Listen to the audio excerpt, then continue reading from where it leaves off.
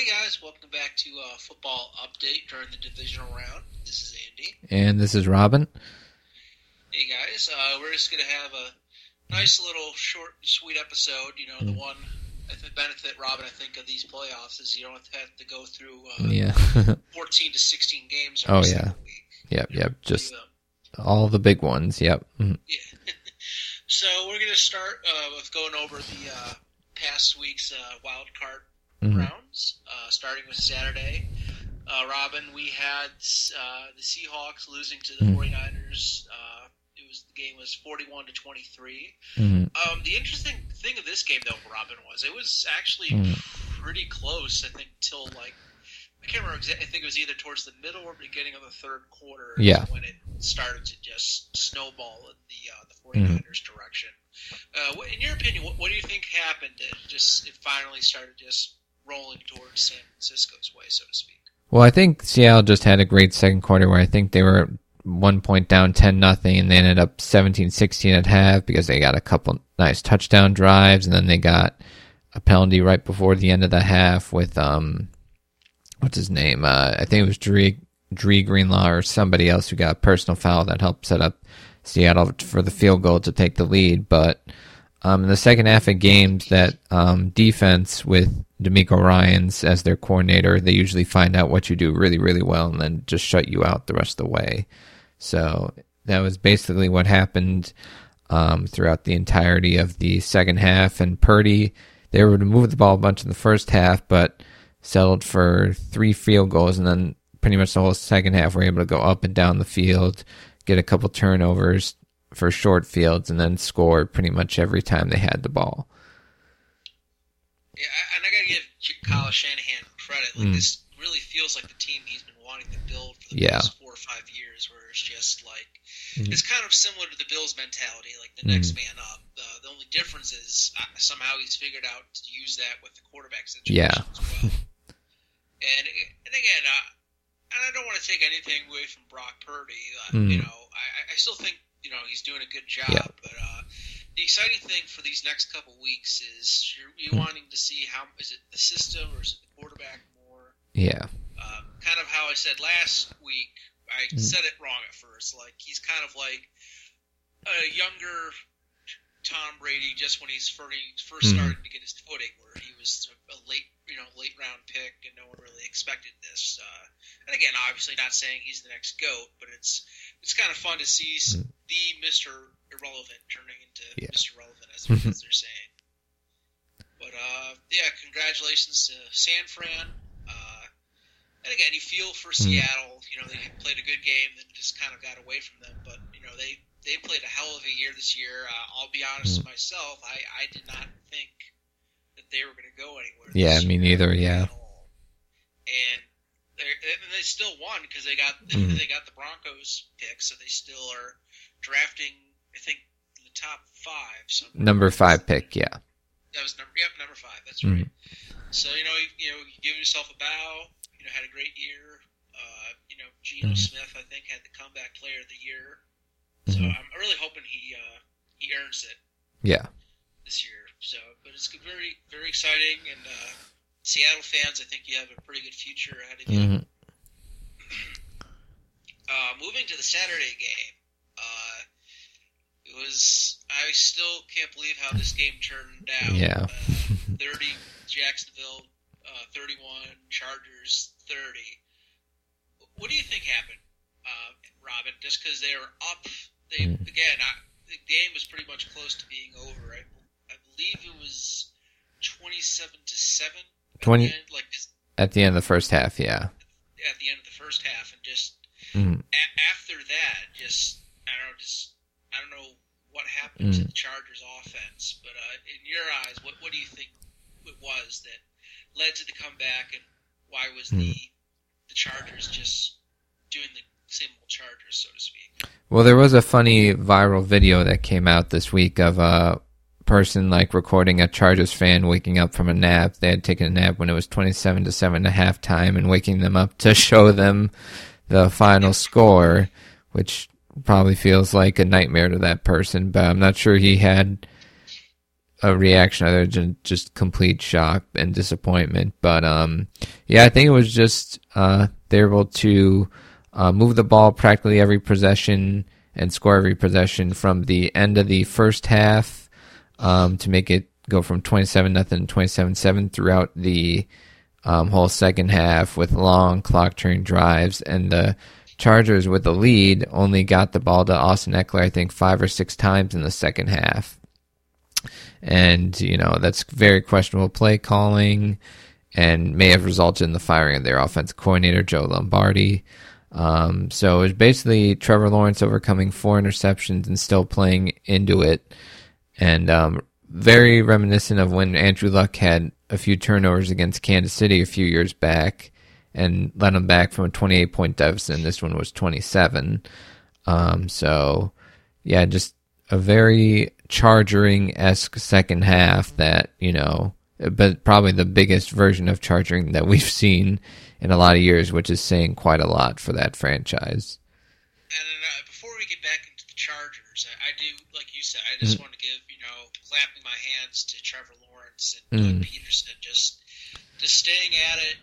He does what a quarterback should do, just like goals to win the game, just relax, stay focused. And we're going to talk a little bit more in the previews for this week's games, but my goodness, I'm actually very excited for this Chiefs-Jaguars game coming up. And the other thing I think the Chargers had was a lot of penalties. Yeah. Joey Bosa kind of lost his toe this weekend, and I'll give him, even if that one play where they are the Jaguars were offsides or something like that. False start. Still, like you could have waited. You could have gone off the sideline onto the sidelines and throw your helmet, but you still threw it in bounds. Yeah. Ugh. And the other thing I was going to say, I know we're going to be talking about the head coach openings, but I think we should talk about I really feel that Spanos kind of did a half measure. Mm-hmm. Because, Mike said to Walter White in season 3 of Breaking Bad, no more half measures. Because at the end of the day, I mean, maybe it was Lombardi's fault partially for not hey, let's run. We have Austin Eckler, let's run the ball. But for Brandon Staley, if I remember correctly, he also calls most, if not all, the defensive plays, and that's your specialty. Yeah, I mean, there's just a bunch of situations this week where, coordinators are getting fired for, reasons that their side of the ball didn't get it done, even though, you could say the head coach has some culpability or responsibility in it. Unfortunately, that's kind of the case with the Chargers with Lombardi, their linebacker coach, their quarterback coach, that the offense never really reached the heights that it could have.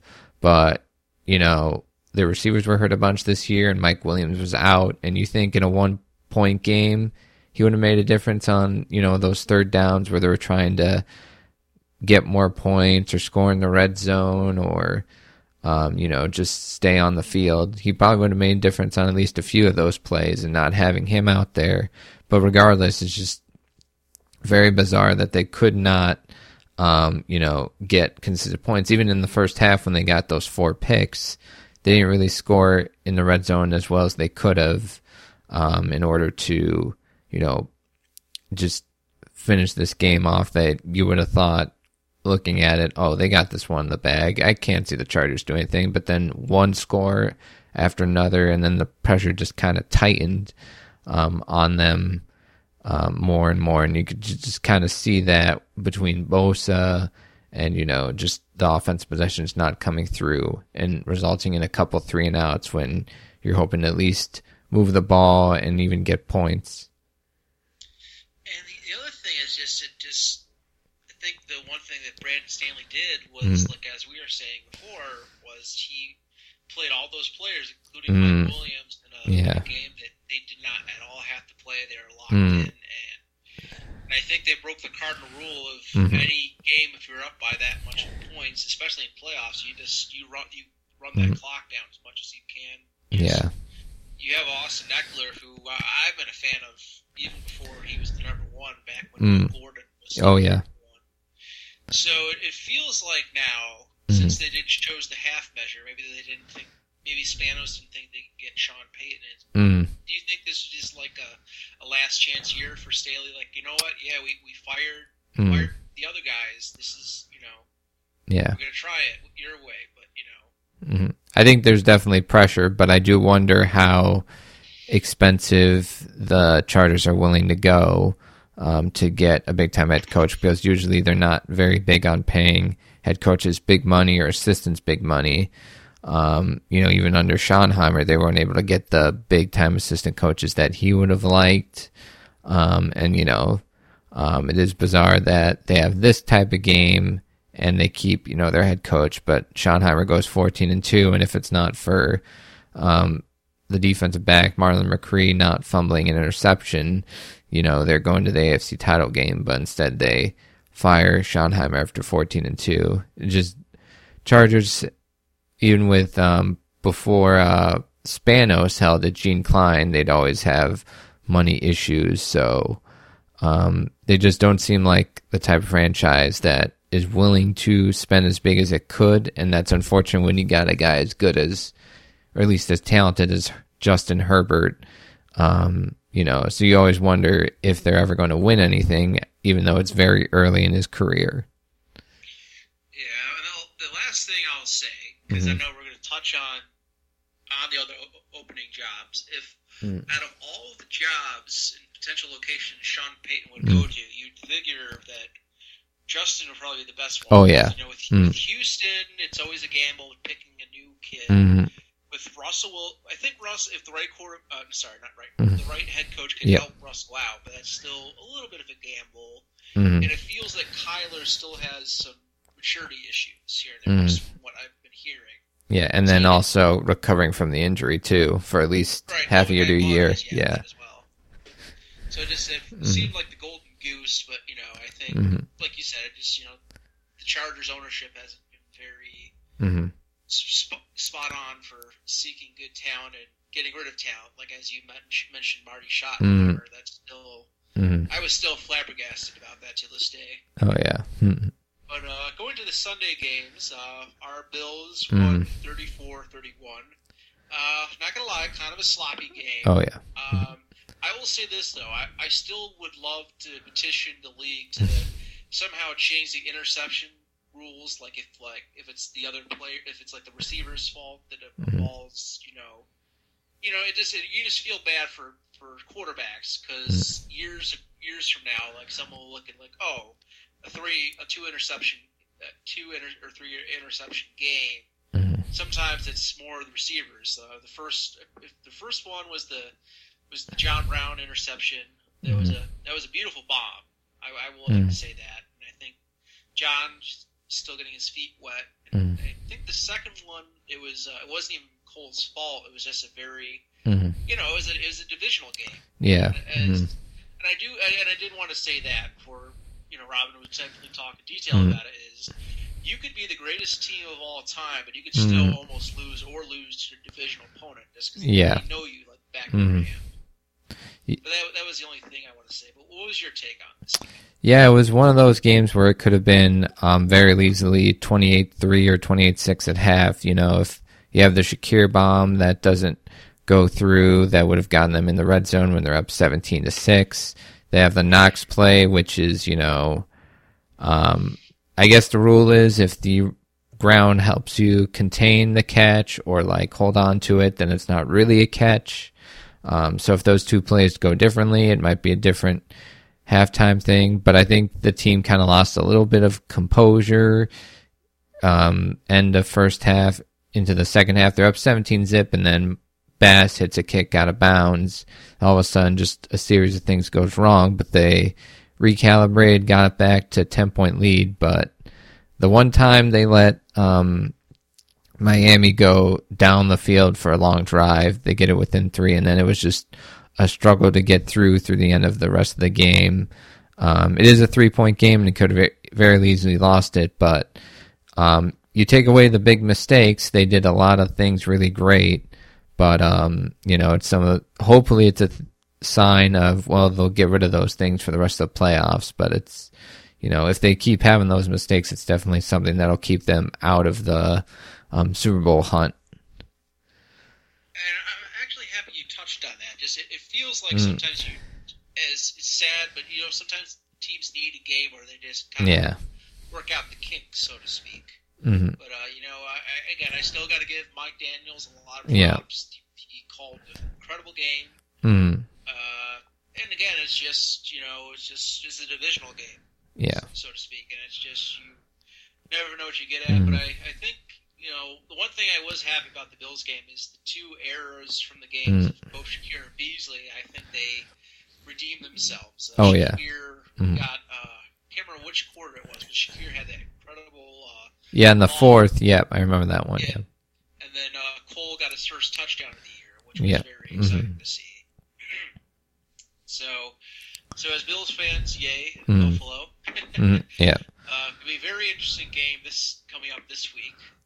So the next game, Giants 31, Vikings 24. I think us and I think almost everyone this year, Robin, really thought that as good as the Vikings have been playing, they just they were -5 in point differential this whole year, and everyone was saying it's going to catch up to them.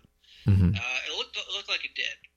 That being said, I just want to say the last thing I say is, with the exception of the last drive or last play of the game, Kirk Cousins did a pretty dang good job. He had 273 yards, 2 touchdowns, and he actually ran one in for another touchdown.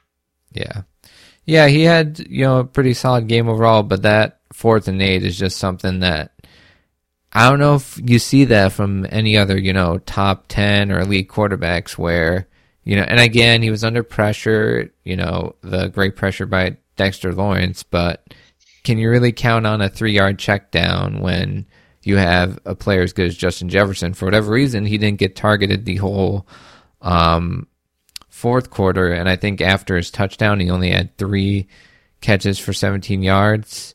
So I'm not sure if he wasn't open or they didn't try and draw up some more things for him, and I'm sure they double and bracketed him, but a guy that good, you gotta give him the ball, and especially in the case of the Vikings where Thielen's an aging vet and doesn't seem like the same type of guy. Osborne has his moments, but isn't consistent enough yet. He had a chance to get a 3rd down catch right before that 4th down. And then Hawkinson's been surprisingly great for them, but I don't view him in the same lens as a Kelsey or a Kittle where, he can dominate the game from his position. So whenever teams take away Justin Jefferson, that offense really just takes kind of a bit of a nosedive, regardless of how well Cousins is playing. But Ryan Daboll, definitely probably cinched Coach of the Year with getting him into the divisional round. Yeah, absolutely. And I'll say this, Hawkinson might have had the best game of his career. He had 10 receptions, 129 yards, but it's... Both games against the Giants, huge. Yeah, and it's just, I think you're right, it's just, once you shut down Justin, they still, can put up points but not be the difference maker that they are. Do you think Adam Thielen's kind of losing it a bit, or just, because like 3 or 4 years ago, back when Stephon and Adam were 1 and 2, they just kind of felt like the dynamic duo, where if one wasn't open, you would kind of toss it to Adam. So do you think it's kind of like him getting a little older? Or? That, and I think, he had double-digit touchdowns last year, but I think in this new offense where, Kevin O'Connell from the Rams kind of brings that offense where they gave Cooper Kupp all those touches, and now they find a way to do the same thing with Justin Jefferson. Kind of feels like Thielen's a bit of a forgotten guy, and then they have Osborne who can play pretty great, and now Hawkinson. So I think there's still something there with him, but with as big a contract as he has, Harrison Smith, a couple other guys, Darius Smith, Eric Kendricks, some of those guys might get, cut. And I know it's crazy to think about this about 13-14, but if you just forget about what the record ended up being, they're mostly an average football team. And, I'm not sure they'll be able to, unless they remake the roster and get younger and faster. And they just fired their defensive coordinator at Donatel this week. If they're able to fully remake that defense and add a little bit more firepower outside of Jefferson, they can still be right up there, maybe in the same record, but if they don't, they could easily fall to, wild card, even right below wild card status. Absolutely. On the flip side, like Robin was saying, Brian Dable, local Western New Yorker, just talking about turning a team around. He's just doing an incredible job. It's one of those teams where they might not have the overall record, but they're a team that could potentially beat any team, I think. And I always love tuning Brandon Beane's horn, so to speak, but that just shows how great of a GM Brandon is, because there's at least a dozen players, obviously from Buffalo, because their new GM was also right under Brandon or a couple spots under Brandon. So it's just kind of nice to show how talented the GM Brandon is. But you would have liked to have kept Hodgins on Buffalo, but he is probably producing higher than he was going to in Buffalo. That's what I was going to say. As good as he is doing, and I think it is. It's just I think if he would have stayed in Buffalo, he still would have been like third or fourth string kind of receiving. So I think it worked out for him in the long run. So I'm very happy to see that. You got the Bengals and the Ravens. God, I feel for the Ravens. Even though I love the Bengals, I figured I would have preferred the Ravens winning just because it would have definitely helped the Bills out in the long run. But it was just that one play on the 1 yard line where he overextended it. They fumbled it for return touchdown. Happy for Hubbard. He's a hometown boy. But it just, even at the end of that game, you saw them. They were driving to try to get a touchdown. I was thinking in my head, like, hypothetically, if they, instead of losing the fumble, or they Dobbins kept saying, either Dobbins got in for a touchdown, or worst case scenario, you had the most accurate kicker, in the NFL history to that one, and they could have went away with that one. Do you think it was? I don't think it was so much they had a bad game. It's just sometimes those plays could go either way. Yeah, they came up with a pretty great game plan. Really limited the Bengals' offense. Studs like Roquan Smith at linebacker and the rookie Kyle Hamilton, who ranked, I think, is the best safety in the NFL per Pro Football Focus. He has a great play where he forces a fumble late in the first half, but then they only get 3 points out of that drive. They have the one where they get inside the 5, and they don't give it to Dobbins at all. And whenever you're doing that sneak and reaching it across, you want to be at least a yard, if not half a yard away from the end zone, and they start from the yard and a half. Because, as soon as you reach that ball across, someone's going to hit it and punch it out. Unfortunately, that happened, I think, about a half yard or so before the end zone. So then it goes all the way the other way. And it's literally a 14-point swing. And that's hard to overcome, even with your starting quarterback, let alone a backup. So Dobbins expressed his frustration about that after the game, and and then they almost have the Hail Mary, but Prochet's there, and it doesn't. He's not able to corral it, which would have tied it up, or maybe they score and go for the 2-pointer. But again, the Ravens are kind of a team that they're gritty and tough and all this and that, but they just don't have the playmakers or the offense to get playmakers in there, which is a reason why they may have moved on from Greg Roman as offense coordinator, maybe somewhat mutual, but yeah, I think the Ravens kind of blew a chance to get a big upset, but at the same time, it might force them to kind of look in the mirror and say, okay, let's find a way to keep Lamar Jackson, let's find a way to make, his talent shine through both running and throwing. But yeah, both Cincinnati and Buffalo survived with less than stellar performances. And I will want to say, I think from the Ravens' perspective, I think the ownership made the right move, because Greg Roman used to be one of the Bills' offensive coordinators during the first year with Sean McDermott. No, it was Rex. Oh, that's right. That is Rex with Tyrod, and And then he was there for his last years with Sean's Because again, well, the Bills, one of the big slogans like 5 or 6 years ago was Bills run deep, and it's a very good running game. It's just you need to do some throwing, and I think Lamar was and that shows how far that kind of offense will go. Because yes, Lamar plays dang good, and you'll get in the playoffs and maybe win a round, but you'll get knocked out eventually, sooner or later, just playing against that kind of I can't talk today. that kind of offense. Yeah. So, and I think Harbaugh, was a smart move to stay with him still, just because he's been there from 2008. He's been a phenomenal coach. They won the Super Bowl, and I think there was a stat that he was like he has like either the most or near the most wins for road games in playoff history.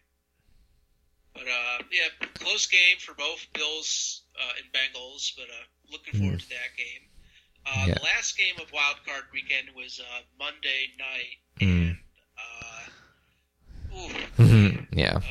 Tampa Bay, I feel for you.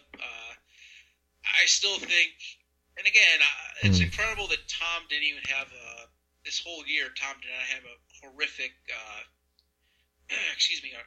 horrific year. I mean, he threw for 350 yards, two touchdowns, and one pick, and he had 60. He threw the ball 66 times. That's just, and I just think this year it was more that the Buccaneers were just depleted completely from offense, and I think they sold out for that one Super Bowl and the run they had last year.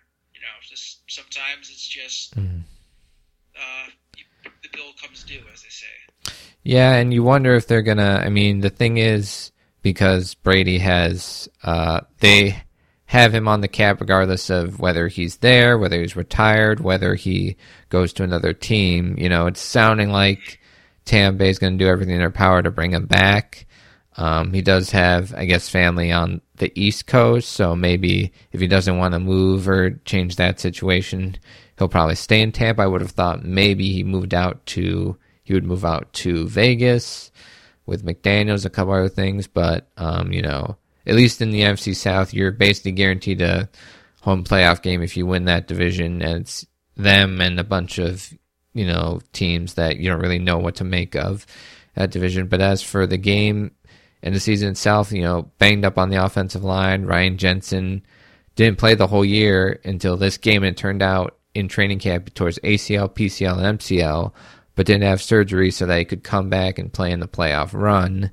And, he did his best in this game, but, just the offensive line as a whole didn't do much in the run game or pass protection-wise. Parsons was able to get pressure, and same with Lawrence. And then, eventually you just don't do much on offense. And Dak Prescott probably played maybe his best, at least career playoff game, maybe best game of his career after a couple 3-and-outs, and just went, managed the game, but also made plays on the run, made some spectacular plays in the red zone. And, he made plays in the red zone, while Brady, on the other hand, couldn't really get into the end zone a couple of times, and had that one just throw that was just like, looked like he was trying to throw out of the end zone, but then he put his feet in it and just hung up, got intercepted, and, they score on that possession. It's a 7-7 game. Instead, Cowboys are able to take that, go all the way the other way, score, and even with all the kicking issues with Brett Maher, they're able to just, dominate throughout the entire game, and kind of showed they're still a dangerous team if they put it all together, and they have that capability regardless of what they showed against Washington the last week. Yeah, I was happy you brought that up. There was a great meme I saw on Facebook when they photoshopped Maher's face over the kicker from the replacements. And jeez. They're going to take my pub. I will say I feel bad for kickers sometimes, because it's just everybody has a bad game. It's just sadly when a kicker has a bad game that kind of fortunately didn't mess the team up. But, so I think he'll be fine. Yeah. I think Dak was still a little upset Yeah. But the other thing, I don't know where I saw it, but apparently Dak was mad that they had to play a Monday night game. Yes. Something about a cruise, and I wanted to bring that up just because it's like, dude, you're in the playoffs, potentially hunting for a Super Bowl. You need to focus completely. Yeah. You know, even if it's a 2-3 day vacation between a game, you want to bring all that you can to win it all. Yeah, I think, and I mean, you know, I understand from the standpoint that they automatically have a short week, but they're the team that's playing the last divisional round game when they go up to San Fran. So, you know, and the Rams were in the same spot last year playing the Monday night playoff game. Now they had it at home, but, you know, they end up going and win the Super Bowl with basically the same circumstances. So, you know, as much as Dallas wants to complain about it, you know, it's a situation you're dealt with and you play it the best you can. And so far they've done that. Now they do face maybe the most juggernaut team, not juggernaut quarterback or players, but juggernaut team with the Niners. So, you know, if they can put together a great performance, though, they do have a shot at winning in San Fran. That's going to be a very good game. Yeah. Now, before we go over the games for this upcoming week, we're just going to quickly go over the couple job openings that we have with for the head coaching jobs. Obviously, they got the Cardinals. I think it was I believe it was Rich Eisen who said that some of these head coaching jobs, it's like it's win-lose, but you still kind of win. Because if you lose your job, but Cliff Kingsbury is like, he is generationally wealthy now. I think he had like 20, 30 million. Yeah. He booked a one-way trip to Thailand with his beautiful girlfriend taking photos. And like, dude, hats off to you, dude. That's the way to do it. The other one I wanted to mention is I love what Lovie Smith did. And like, the rumor is he kind of heard that they were trying to get rid of him. So it's just like, oh, really? Okay. Yeah. Let's win this team, guys. Yeah. And then we had the Broncos with the Nathaniel Hackett experiment, which I think there was some issues with Russ, but I mean, if you looked at the games after Hackett left, Russ was starting to play better. So, and I feel bad for players, just for coaches. So coaches sometimes they can be very nice people. I've watched some of the interviews with Nathaniel. Very sweet man. It's just as I always say, sometimes you're a better number two than a number one. Then we have the Colts and the Panthers. So, Robin, out of all these teams, who do you think is going to win the Sean Payton sweepstakes? I think the Broncos have the most money with the Walmart family having ownership of that team. And I do think, as difficult as Russell Wilson is, Sean Payton was able to get the best out of late career Drew Brees. So in a similar situation, I think he can do that. Now, you do wonder about with how much they're paying him, and they have to pay, young stars on defense like Pat Surtain and a couple other guys on that defense, how they'll be able to put around good offensive weapons, good line and all that. But you give me a Russ, you give me Javonte Williams, get a little bit of a deep passing attack, and somehow keep that defense playing at an elite level. I do really like that situation. Carolina's somewhat interesting, but you don't know what the quarterback situation is. The cap situation is not great. Elite defense, though, and you give Sean Payton with potentially him and Vic Fangio coming in as the defense coordinator. You give him that type of defense. They don't need the offense to be immediately amazing, and maybe they can find a veteran like a Derek Carr or somebody. Houston does have all the draft capital, but it's just been such a messy situation with 3 or 4 head coaches the last 3 years. So right now I'd say Denver. It's also possible Sean Payton kind of looks and says, none of these jobs are perfect. I can wait another year, but that's my read on it.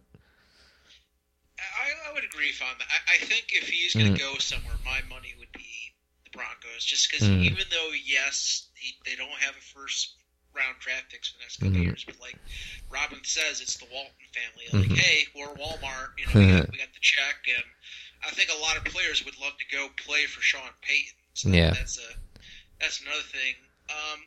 You brought up the Panthers. Now, do you think my reason?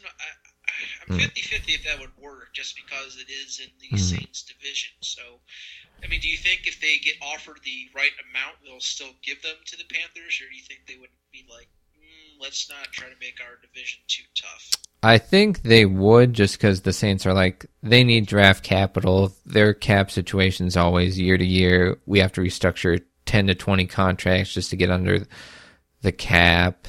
And then the next year they have to do the same thing and the same thing and the same thing. And this year they don't have a first rounder to kind of help replenish the roster. So in this case, you kind of take what you can get with that. Will they get the John Gruden 2 firsts, 2 seconds, and some money? I don't know. But that is, I think, what New Orleans is pushing for. I don't think they'll get it. But if they can get anything close, like a first rounder and something else, or even just a first rounder, I think you take it and then you do the best with what you can with that.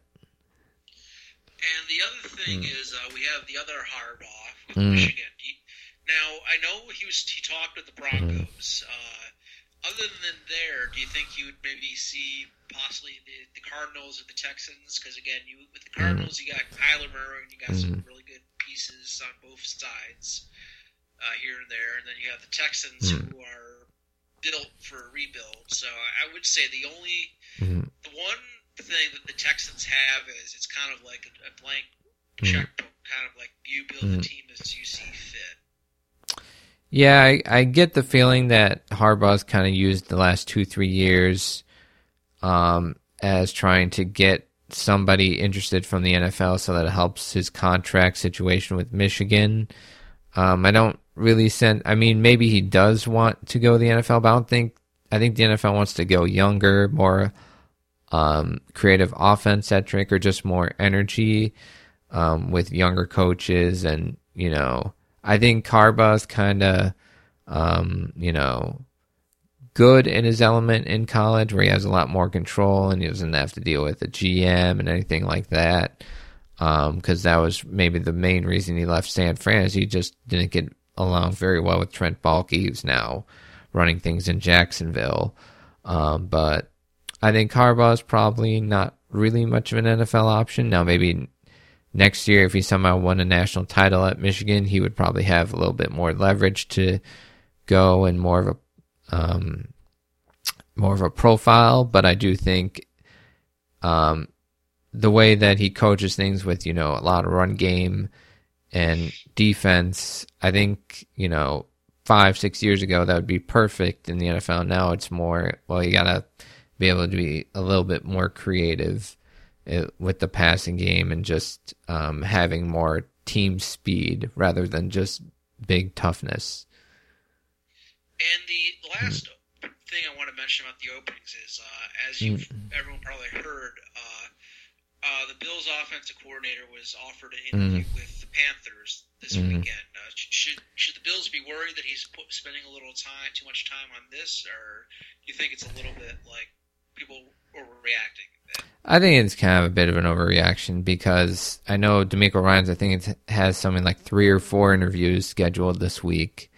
And then Wink Martindale and a couple, the Giants coordinators, they have interviews. Now they have them after the game on Saturday. On Sunday, they have those interviews. But, you do most of your game planning Monday, Tuesday, Wednesday, Thursday, Friday. And then, you'll have, even a couple of hours more Sunday to get ready for that game. But I think they mostly have what they want to do. And I think Ken Dorsey even said it best. He may be paraphrasing here a little bit, but he basically said, it doesn't look great if you, have a bad game, your last game, coordinating. So, it doesn't really matter, how great the interview is if, you don't do very well coaching, but I don't think it's really a huge deal. Kyle Shanahan, when he was, getting the Niners job, it was like known for a couple weeks after the Falcons playoff run. But I mean, he was still calling his best stuff, until that Super Bowl game. But by then he already had known, oh, I'm getting the Niners job anyway. It's just a formality. So, yeah, I don't really see too big. I know people will make it a big deal with, how big the offense can be and sometimes how, much turnover prone it can be. But, it's his first year as a coordinator too. So I think whenever he has struggles, it's tough to, 100% say he's a good or bad one because it's his first year doing this. Meanwhile, Daboll had, over a decade of experience being a coordinator. Yeah. And then the one thing I was going to mention, I did forget, Eric Bieniemy had an interview with the Colts, so that's pretty interesting. And he's had a few interviews the past years, and it feels like he never gets hired. So yeah. I mean, this could be his big break. I haven't really seen too many other big things coming from Indianapolis. I think they have the most interviews. They have had a ton. There's still some planned over, but there's always that leering thing of they could just go to Jeff Saturday again, which would, I think we both agree that would be a disaster, but Jim Irsay will do what he wants, so. Yeah, Colts fans, I think, are going to have it tougher a couple of years. You'd hope they don't, but we'll see. Now, just to go through the divisional round, we have. Now, I did want to point out, Robin, it's interesting that the 2 1 seeds are playing on Saturday instead of Sunday. That's kind of odd. Like you figure, you'd want the number 1 games maybe to. On second thought, I mean, maybe they were smart and realized that maybe they're better matchups for Sunday. Probably. Yeah. Now I'm thinking about it. Mm-hmm. Yeah. But, starting with Saturday at 4:30 on the one and only NBC game this weekend, we have Jacksonville playing at Kansas City. This is going to be a good game, no matter what. I think. I'm going to go with the upset here. It's shocking. I'm going to go with. It's going to be close, but I think I'm going to go with the Jaguars. And my only reason is the past month and a half, the Chiefs have just almost lost to completely terrible teams. Like their secondary is very, very atrocious in my opinion. And I don't know. I just have a feeling they didn't have, like as we were talking about how the Bills had a oopsie kind of game with the Dolphins last week. I just don't think they had a game yet where they had a chance to kind of get it out of their system, really. And they almost lost twice to the Broncos. And then if they didn't fumble the ball, they would have lost to the Texans. So again, this is just my opinion. I think both offenses are going to be very great, but I think I'm going to give it to Jacksonville just because they have a slightly better defense. And but it's going to be a fun match. Whoever wins, it's going to be. You're going to have a student and a teacher matchup, which is always fun to see. Yeah, Doug Pearson was the offense coordinator in Kansas City before he went to Philadelphia, and then soon after Philadelphia to Jacksonville. I'd like to see what your scenario go through, but I do think I think Kansas City in Arrowhead, they've only lost once, they lost twice in AFC title games, one to Tom Brady and the Patriots, and the other last year to Burrow and the Bengals when they completely collapsed. But I do think they'll learn from that experience, play a tough game in this one, but eventually win. They're the type of team that can turn it on a switch. The one thing that worries me is when they have had to do that in the playoffs, they had a Tyreek Hill who could, one, either take over the game by himself, or two, as soon as people start double covering him a bunch, Kelsey will make a huge play, another receiver will make a huge play, another receiver will make a huge play. When they were down 24-0 a few years back to Houston, and I think they ended up winning that game 51-31. Oh my God. Yeah, that's a good thing you brought that up. Wasn't it I'm trying to remember, it was like 10 or 15 minutes, so it wasn't even like a half. Oh, yeah. It it was like three drives, and somehow they're just boom, we're back. Oh yeah, it was just crazy like that. I don't know if they have quite that ability without Tyreek, but they have close enough with how great Mahomes can be in these type of games. I do think, like you said, Jacksonville's going to play them tough. They have a pretty good defense. They played them earlier this year, and it was a 10-point game. So I don't think they go into thinking, oh, we're going to get blown out. I think they have a ton of confidence with 6 straight wins, and they do play them tough. But I have a tough time picking them to come up with a pretty big upset. But if they did it, that would be just insane. Absolutely. Then we have this is always fun, a divisional matchup in the playoffs at 8:15 on Fox. We have the Giants playing at Philly. This is going to be a fun game. I will say this, I don't think they will, but if the Giants could pull off an upset, I would not be surprised, just because, like we say, it's a divisional game. And Dable, local Western New Yorker, I think he's going to have a fantastic game plan. I still am going to give it to the Eagles, just because they had a little time to rest. Their players were a tiny bit banged up, and Hurts has been playing out of his mind. They have a great offensive scheme, and their defense is nothing to flip your nose at as well. Yeah. They have a very, very, very stout defense. So I think it might be a 1 or 2 score game, but I'm going to go with the Eagles on this one. Yeah, their defense had 70 sacks this year. Hurts, when he was fully healthy, was just otherworldly. But, how is that shoulder? He's practiced throughout the week with it without too much of an issue there. They have, the best group of skill players between the two teams, and maybe the best in the league with A.J. Brown, Devonta Smith, Dallas Goedert. You worry about that offensive line with Lane Johnson if he's able to play through all the injury issues he's had. And Avonte Maddox at corner is not going to play. But I do think Philadelphia, it's in, their building.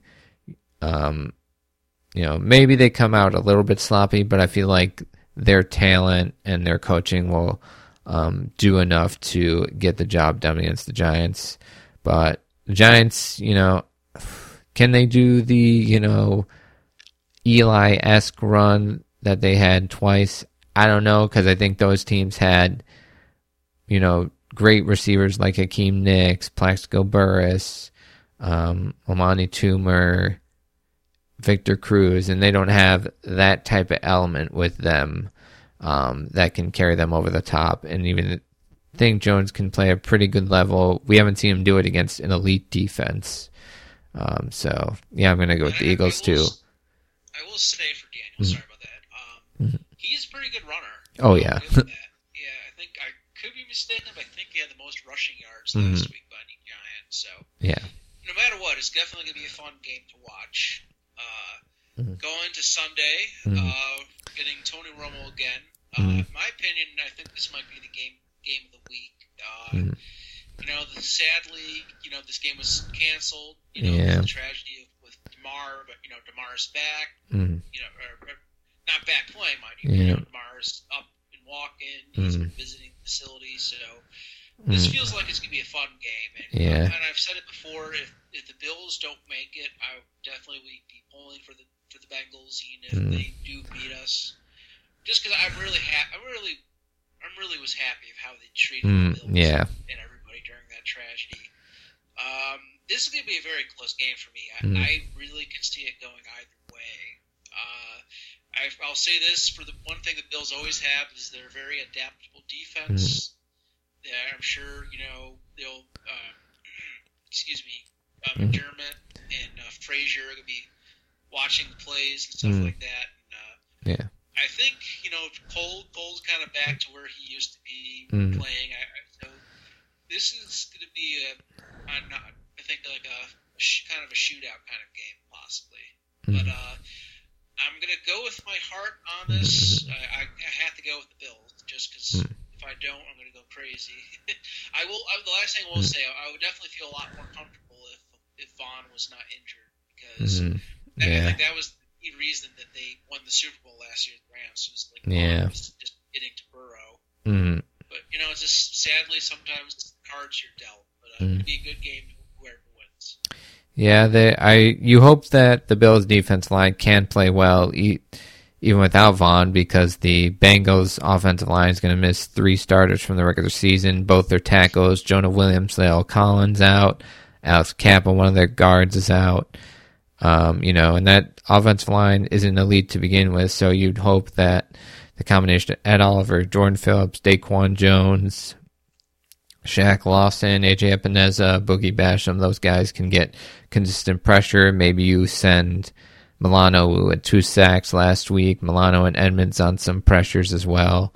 I love me some Jordan Phillips. Oh, yeah. If he's able to play, that's huge for them. I mean, he's playing with a torn shoulder, something torn in the shoulder, which I think has kind of affected his ability throughout the year.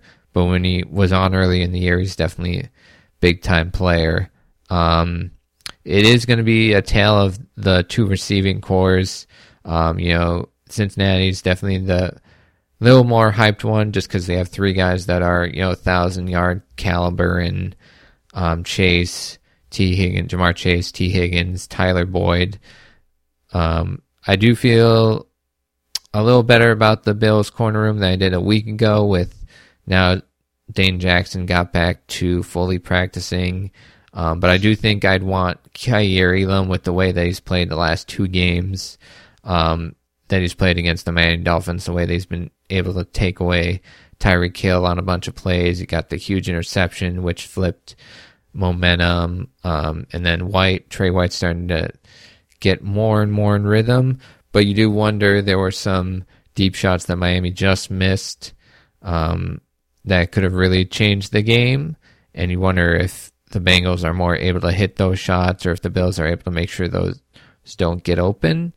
But in terms of the Bills, their receiving core, both Stephon Diggs and Gabe Davis over 100 yards last week, and I feel like they need to and should get as big, if not a bigger performance this week with Cincinnati. Chidobe Awuzie got hurt this year. So their corners are basically Cam Taylor-Britt, a 3rd-round rookie with some ability, and Eli Apple on the outside. You'd hope they'd be able to exploit that. Mike Hilton's a very good slot corner. Now, do you think... Oh, I'm sorry. No, go ahead. Do you think the run game could be a factor? Just because the Ravens did pretty good on the ground, and not only do you have Josh, but I think Dalvin and Devin have just been... Yeah. I'm sorry, not Dalvin. James, his brother. Yeah, I do think that they, for a reason, they didn't use a lot of the QB run game. Now, there was a couple of times where they handed off to the running back for negative yards where Allen could have taken it because the defensive line went straight to the running back and you didn't go through with it. But I do think sometimes it does feel like the Bills play a little bit more of their opponent, where they try and see what they don't need to show in the bigger or in the smaller games. So in big games, they can do more creative stuff and more aggressive things. So maybe they use a lot more of Allen, the run game, and, just some crazy formations, and also moving their linemen out in space in the run game. So if they can do that, get that effective, and then on the defensive side, take away the run game of the Bengals, which when it's on, it helps that offense a lot, but when it's off, that like it's been much of the year, and you're not getting much out of Mixon and Pirine, you can really force the Bengals into being a lot more unbalanced on offense, and then get them into long yard situations where they can't utilize the quick passing game as easily, and you force them to hold the ball for a little longer and then maybe get those pressures that you really want. I do wonder too, in the offense for the Bills, Isaiah McKenzie did practice fully, so how much does he use? Is he active? Do they continue to use, him in combination with Beasley and Shakir, and what does that mean for John Brown? But you hope that the Bills are able to have a bunch of big plays in the passing game as they did this week without fully relying on the big passing game, because when they didn't have that against Miami, they got a little stagnant. Absolutely. And then I'm hoping Dawson will have a good game as well. Oh, yeah. He's been on fire as of late. Yeah. But, so do you think, so you're thinking Bills as well? I try not to pick the Bills ones just because they always make me, nervous to begin with. But I do really feel like they can get it done, but they, again, they got to remove the bad errors that they had against Miami and just play the way that they did before, all those errors. And if they do that and are able to get kind of the Cincinnati that was a little iffy against Baltimore, I do like their chance a pretty good amount, but we don't really know until the ball's kicked off on Sunday. Absolutely. The last game, which is going to be 6:30 p.m. Sunday, I think one of the all-time great playoff rivalries there is, San Francisco and Dallas. I think, I'm trying to remember back. There was a great old show on NFL Network, it was NFL Top 10. It was the Top 10 rivalries. They were saying it was like 5 to 7 years in a row. Yeah. In the 80s and the 90s, it was San Francisco and the Cowboys every single year in the championship game. So this is going to be a great matchup for NFC playoffs, if you ask me. I think it's going to be a very good game. I think I'm going to go with San Francisco. Just the way they're built. Just you don't see many ways that the Cowboys can beat them. Whereas the Cowboys have had some pretty suspect games this year. Yeah. And you can't go wrong with a Bosa. I'll say that. Oh yeah. And I will say, I've always been a huge Christian McCaffrey fan. And Shanahan was smart. They rolled the dice. Because even the Bills were in on possibly on McCaffrey this year. It's just, San Fran had better opportunities to get him in. So I think that could be the key. And, just Purdy and Kittle, I also say, had a very good connection, I've noticed. Yeah, I think they had a stretch in 4 games. He had 7 touchdowns, Kittle. So, if they can keep that going against the Dallas defense, that'll be huge. I think the one thing that the Niners do really well is just they don't let you get pressure on their quarterback just between using motion, using the run game, using, all these crazy formations and making, the defense think rather than just play and react. And, they're the type of, offense that can take a defense that relies on speed and athleticism like Dallas. And Dallas's, speed and athleticism, just dwarfed whatever Tampa Bay was able to do. But I don't think they can do the same thing to, the Niners, even with Brock Purdy playing instead of Tom Brady, because it just, they just know how to put their players in the right position to succeed. And then they got, a wide receiver that plays like a running back, like Deebo Samuel, a running back that plays like a wide out a lot of the time, and Christian McCaffrey. Then they got Juszczyk and Kittle. They can do whatever. Brandon Ayuk might be their top flight receiver, and he doesn't really get that many touches. Juwan Jennings, they're just so versatile. And of course, as I said earlier, D'Amico Ryans, you might be able to get a few plays against him for a half, but then second half comes and he just says, these 3 to 5 things you do really well, yeah, you're not doing that the rest of the game. So if you're Dallas, the best way for them to win is to get a 2-score more lead in the first half and then hope that that's enough throughout the rest of the game. But I feel like it'll be tight throughout, but then the Niners do pull away. I did see Dante Whitner on the Herd. I think it was today or yesterday, and he basically said that he feels like the Niners could win by 3 scores. I'm like, they could, but it's like, if they do that to a pretty talented Dallas team that's had its, issues, that just further confirms, okay, that's a juggernaut team that, regardless of who's under center, is just, super dangerous. Although I will say Purdy did make some plays outside the pocket, including on the two touchdown throws that, you didn't see from, a Jimmy G. And that's just that extra element of, he can spin out of pressure and make a couple throws to, get those drives into touchdowns rather than field goals. The last thing before we go, I did want to bring up Robin. Do you think if Purdy does good enough in these playoffs, do you think that Shanahan might think, like, I don't think he'll trade Lance right away, but do you think they would literally make it like a competition?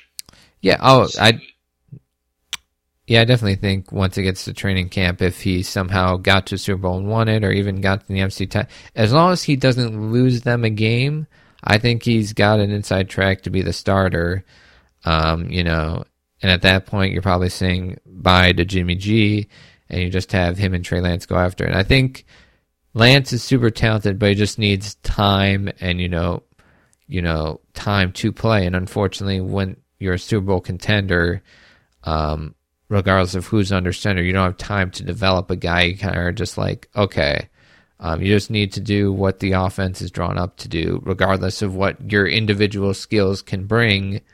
Kyle Shanahan has basically built this offense to be like, okay, you do this if this happens, this if this happens, and you don't try and improvise or do anything else. That's where I think, at least early on, a guy like Trey Lance could succeed, but because, he's not really going to be given or afforded that opportunity, it does look like it'll be a Brock Purdy, or a decent situation for Brock Purdy to succeed in, because he's just doing what the offense is set up to do.